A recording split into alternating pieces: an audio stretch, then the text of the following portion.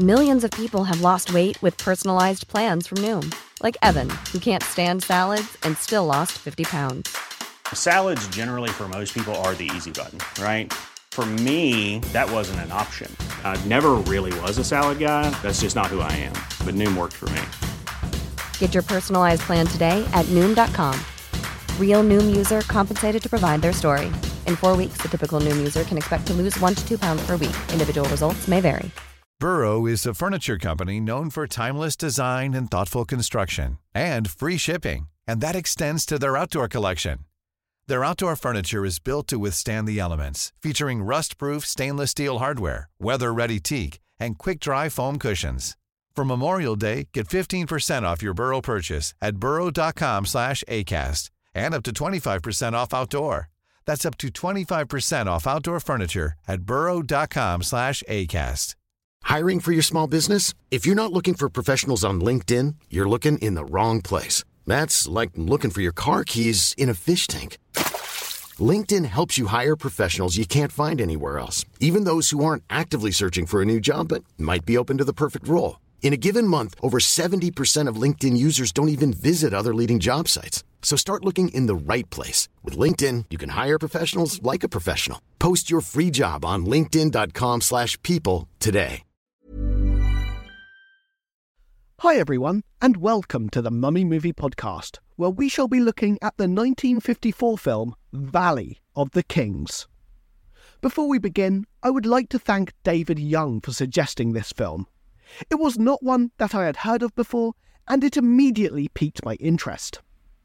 I will also say I do have a little bit of a cold at the moment, so apologies if that comes through in the recording. In terms of the layout, it shall be the same as usual. We shall start with a look at the background information, then a section on the historical accuracy, and finally I shall review the film and give my rating out of 10. But before that, let us set the scene. Right. You are the daughter of a great Egyptologist who throughout his life tried to prove the literal interpretation of the biblical story of Joseph. On his death, that responsibility is passed to you. Little do you realise that this task will take you on the adventure of a lifetime as you meet many intriguing individuals, villains and friends alike. Your journey will lead to many fascinating locations. Abu Simbel, the great temple of Ramesses II, the temple complex of Philae, largely submerged by water, across the Sinai as you trace the footsteps of Moses, and finally to the Valley of the Kings.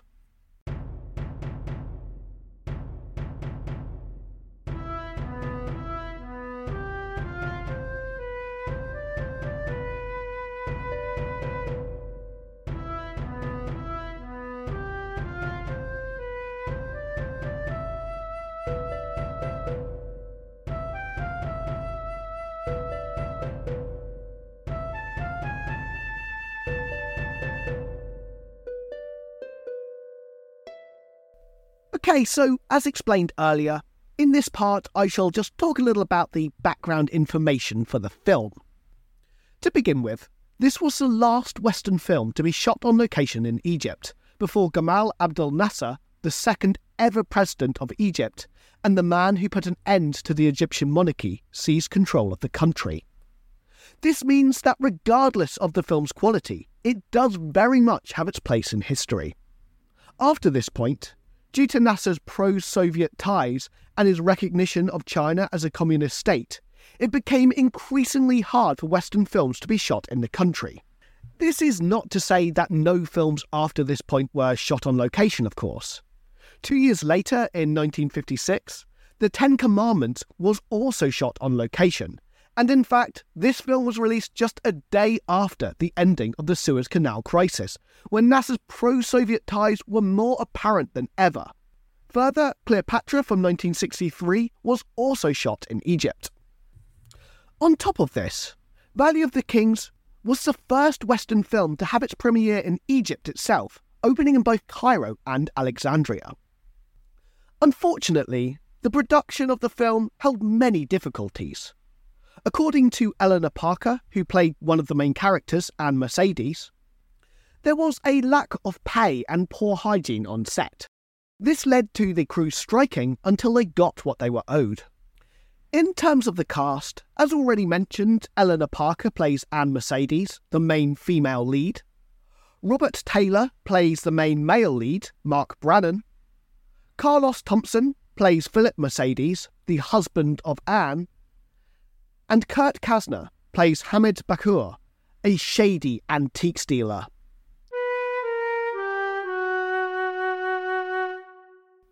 Okay, we have now arrived at the historical accuracy section. So here, as implied, I'm just going to go over the film, saying what is accurate and what is not. At the very beginning of the film, a guide claims that Memphis was the first ever capital of ancient Egypt. This is possible, though in reality the answer is a little less clear-cut. According to Manetho, who was a Ptolemaic priest who wrote the first full history of Egypt, Memphis was first founded by Menes, a very obscure ruler of the First Dynasty who may possibly have unified the country. This would have been somewhere between 3200 and 3000 BC. However, it is worth noting that outside of one ivory label, Menes only really survives from later sources, and there is a great lack of archaeological evidence for him. Generally, today it is more accepted that a man named Narmer unified Egypt to found the First Dynasty, and some Egyptologists believe that Narmer and Menes may have been one in the same person. Either way, the First and Second Dynasties are known as the Thinnite dynasties, as their ancestral home was a now lost settlement of Thinis. This settlement was almost certainly located near Abydos, where these early rulers were buried. It is therefore possible that Thinis was the capital before Memphis, though it is also probable that it was only the capital of a region of Egypt and not Egypt in its entirety. Basically put, when you go this far back in Egyptian history, the picture is very hazy and it is incredibly hard, if not impossible, to give a definite answer to such a question.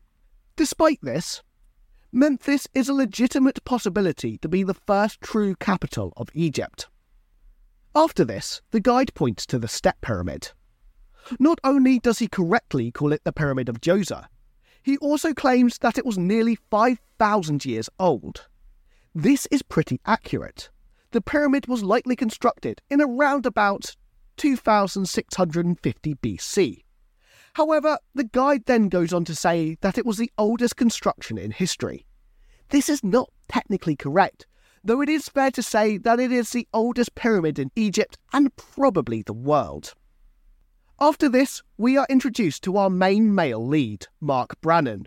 One of the first things he does in the film is to punch a worker on the excavation in the face. He does this because they are trying to steal an artifact. When Anne shows her displeasure at this, he points out that the man was not just stealing from the excavation. When an artifact is found, all of the men in the workers' squad get a bonus. In fairness, this does sound like the kind of thing that excavators in the 1900s would have done. There are actually accounts of workers hiding artifacts from one site and taking them to another, as Egyptologists at that site were known to reward workers with more money. This often happened when Egyptologists were working for museums, as it was usually the museum wanting the artifact for their own collection. Anne then shows Mark a statue of a pharaoh named Ra-Hotep. Mark claims that this pharaoh came from the 18th dynasty. In reality, there is no known pharaoh from the 18th dynasty named Ra-Hotep. Though, in fairness, Ra-Hotep is an ancient Egyptian name. There are a few ancient Egyptian princes called this, and even one very short-lived pharaoh from the 17th dynasty. Later, a character known as Father Athemos reveals that he is going to cross the Sinai, following in the footsteps of Moses.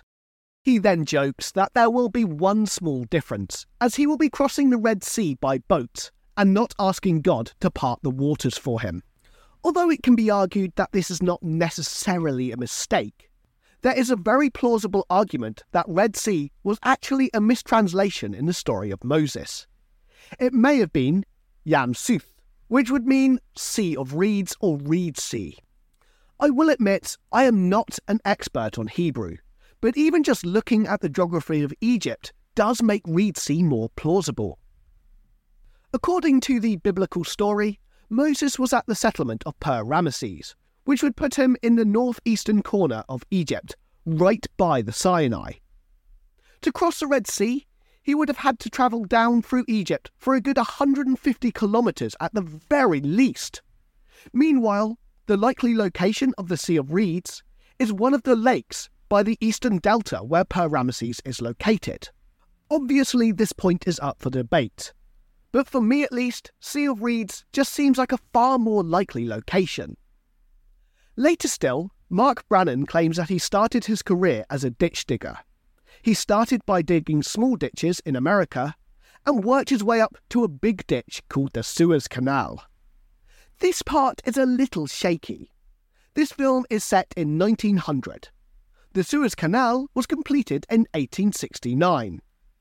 When this film was released, Robert Taylor, who played Mark Brannan, would have been 42. So presumably, Mark Brannan is also supposed to be that age. This would make him about 11 or 12 when the Suez Canal was completed. Basically put, it is technically possible that his character would have worked on the Suez Canal, but it is hardly plausible. At one point in the film, Mark claims that all of the pharaohs of the 18th dynasty were buried in the Valley of the Kings, and therefore Ra-Hotep must also be buried here. This statement is a little bit too absolutist. For example, the first two pharaohs of the 18th dynasty, Amos I and Amenhotep I, were buried elsewhere. There are also some, for instance those during the Amarna period when the capital was moved to Amarna, that are not entirely certain, though it is possible and fairly likely that they were also buried in the Valley of the Kings. However, it is fair to say that the vast majority of rulers from the 18th dynasty were buried in the Valley of the Kings. As such, Mark's assumption here does at least have some basis behind it, and it would be a logical first place to start looking. Later on in the film, we find out that ancient tomb robbers had taken the treasure from the tomb of Ra-Hotep, located in the Valley of the Kings, and hidden it at the temple of Abu Simbel. This is technically possible, though hardly likely. The film only specifies that the tomb robbers were ancient, and so leaves the time period of the thieves relatively open. It is fair to say that the Valley of the Kings was targeted by tomb robbers largely during the 20th dynasty. This is made known by the tomb robbery papyri, which dates to the reigns of Ramesses IX and Ramesses XI. Very often, as I have stated in this podcast, the thefts were performed by the actual tomb builders themselves, who lived in the workman village of Deir el-Medina. Abu Simbel was constructed during the 19th dynasty, and so on a technical level it would be possible. However, Abu Simbel is almost 400 kilometres to the south of the Valley of the Kings. Basically, that would be like travelling all of the way across California state just to hide some treasure. So I think it's fair to say there must have been better and more convenient hiding places. Shortly after this, we see the temple complex of Philae, which is submerged by water. Although this is a spectacular sight and one that can no longer be seen, as the Temple of Philae has been moved for its own protection, it is technically not accurate for this film. As already stated, this film is set in 1900. The Philae temple complex only got submerged by water this way because of the building of the Aswan Lode Dam, which was completed in 1902. Therefore, in 1900, this temple complex would not have been underwater. Towards the end of the film, they find the tomb of Ra-Hotep. Okay, for this part, let's start with the parts that are more accurate. Firstly, the tomb has a couple of false walls that are made of plaster, and it can be seen that the tomb robbers have broken through these. This is accurate. Many tombs in the Valley of the Kings did indeed have false walls. However, it is noticeable that everything in the tomb is just too convenient. For a start, at the beginning of the film, Anne convinces Mark by showing him a statue of Ra-Hotep, and in the tomb, They just happen to see a small shrine where the statue would have sat. They then find a table where a chest they found earlier at Abu Simbel would have been located. Basically, everything in the tomb is way too neat and tidy, and archaeology never works out this way. Further, they don't document any of this whatsoever, which is very bad practice to say the least. Although admittedly this is a film and that would have slowed down the pacing somewhat. Further, Mark complains that the thieves did not leave much in the way of treasure. As he says this, you only need to glance in the background to see that he's talking nonsense. There are a couple of golden beds back there, a chariot wheel that would be incredibly valuable, and a whole heap of other treasure. Considering that every tomb in the Valley of the Kings was looted, I mean, even the tomb of Tutankhamun had been robbed 2 times before Howard Carter found it. I get the feeling that Mark's expectations here were a little bit too high. I mean, bearing in mind that this film is set 22 years before the discovery of Tutankhamun's tomb, this would have been easily the greatest find in the Valley of the Kings, and would have shot him and Anne to fame. Further, as is always the case with these films, Mark is just plainly a terrible archaeologist who does absolutely no recording of the tomb, no photographs or anything like that, and happily just moves items around willy-nilly. In conclusion, this film holds several mistakes, such as showing Philae submerged in water in 1900, and claiming that there was a pharaoh from the 18th dynasty called Rahotep. It also has many points which, although possible, are hardly plausible. For instance, having Mark work on the Suez Canal when he was just 11 years old, or having ancient thieves hiding treasure from the Valley of the Kings at Abu Simbel, almost 400 kilometres away. These points are not necessarily mistakes, but they're so implausible they may as well be. However, I do get the feeling that some very vague research was done, as they do get 1 or 2 bits right. For instance, it links the 18th dynasty to the Valley of the Kings, which is correct, and also tells us that the Step Pyramid was almost 5,000 years old and built for the ruler Djoser. So, although this film is far from accurate, there is a little bit of evidence that some research was done.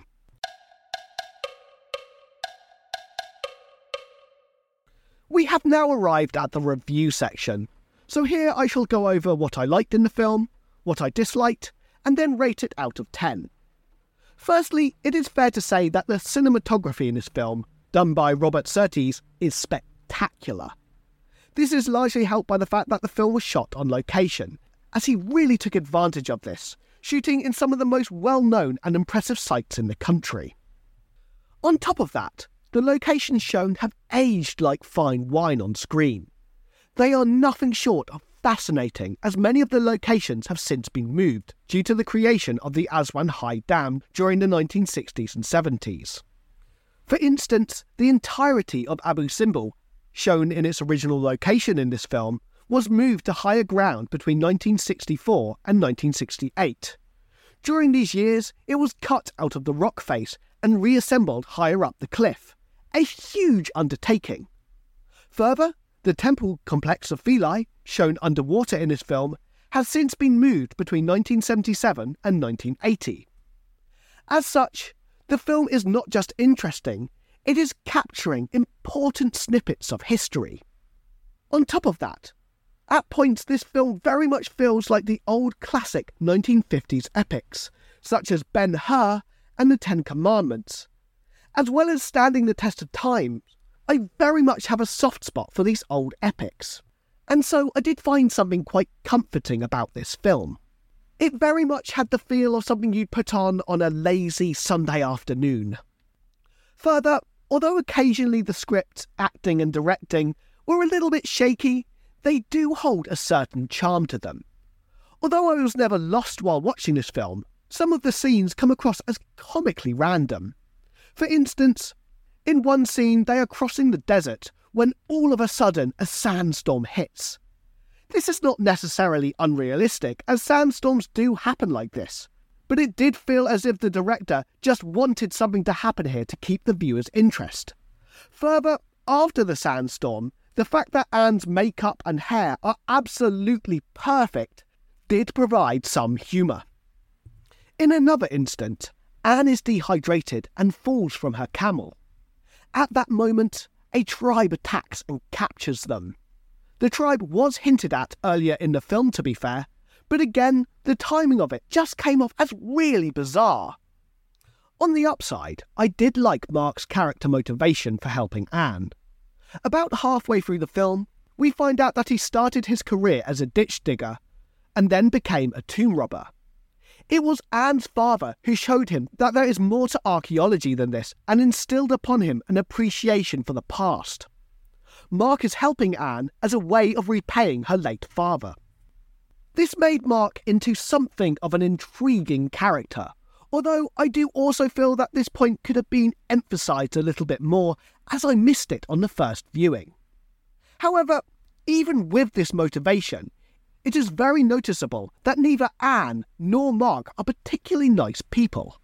Whilst Mark is a womanizer, Anne is a self-indulgent manipulator who does not care about any history that does not support her claims. Further, as already mentioned, there is a lot of random scenes in this film, and whilst these are humorous and catch my interest, it is also undeniable that they seriously hurt the pacing of the film. There is about as much going on here as there was in Cleopatra from 1963, The Ten Commandments from 1956, or Ben-Hur from 1959. The issue here, however, is that all of those films were well over 3 hours long and therefore had time to tell their stories. Valley of the Kings, on the other hand, is just 85 minutes long, and so the film feels incredibly crammed and never gives the viewer time to breathe. The actual writing and directing of the film also relies on the luck of the characters far too much. For instance, on a random trip to the pyramids, they happen to bump into Father Athemos, who just so happens to know Anne's late father. He invites them to travel to the Sinai and just so happens to lead them to a chest full of inscriptions from Ra-Hotep, which lead them to the next point on their journey. Or in the scene where Anne and Mark get taken prisoner by the tribe, not only do they find them when Anne is near death and give her food and water, they also help them to find the tomb of Ra-Hotep. It's all just a little bit too convenient. There are also one or two scenes that, to me at least, don't feel like they've been properly completed. For instance, at one point, Mark and Philip, Anne's husband, have an epic fight on top of one of the statues of Ramesses II at Abu Simbel. As well as being really weirdly choreographed, there is also no music. Instead, there is just a silent fight which goes on for far too long with the odd grunting and badly done punch sound effect. Meanwhile, Anne stands at the top of the cliff holding a gun, watching them with confusion as she does nothing. The whole scene is really odd and comes off once again as more humorous than it does epic. Although in fairness, I did look at other reviews and this fight scene was often applauded. I personally don't understand why, but it is obvious that I am in the minority here. There are also some parts where it just feels as if the writers have given up. When they go into the tomb of Ra-Hotep, Anne looks around the walls and sees all of the gods. She starts saying, the sun god, the jackal, the snake, the ram. It is hard to explain why this is funny, but the way it is written clearly just highlighted that the writers could not be bothered to find the names for these deities. As said earlier, during the filming the crew went on strike due to lack of pay and poor conditions. It had a very troubled production, and sadly this shows in the final product. It almost feels as if you can tell when the writers and director cared and when they gave up. To be clear, I do not know which scenes were written and directed first, but I also feel as if I could give a pretty good, educated guess based on this. In terms of the reviews for this film, they weren't great. In fact, on Rotten Tomatoes, it currently holds a very rare 0%. However, it is worth noting that this is based on only 5 reviews. On IMDb, on the other hand, it has a more respectable 6 out of 10. In general, the cinematography is highly praised here, as was the fist fight at Abu Simbel. The film is also praised for its general scope and ambition. However, the story is considered to be a bit of a mess, yet somehow also predictable. For myself, I do feel that 0% is an incredibly harsh score. There is, after all, a fair amount of entertainment to be had here, and it is far from the worst film I have ever seen. However, they do try to cram far too much into 85 minutes. Further, I did not find the characters particularly likeable. Despite this, I do feel the film has a certain undeniable charm, and the cinematography is spectacular. I wavered on what to give this one, but it generally ranged between 4 out of 10 and 6 out of 10. Therefore, I'm going to split the difference. I am giving this one 5 out of 10. By no means is it a perfect film, but there is an undeniable charm here, and there are parts of it that I did quite enjoy.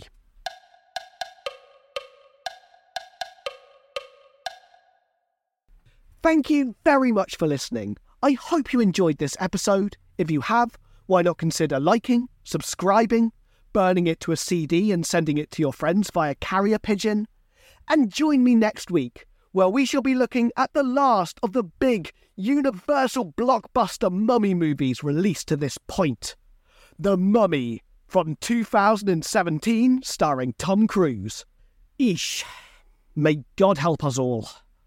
I hope you all have a great week, and I hope to see you then.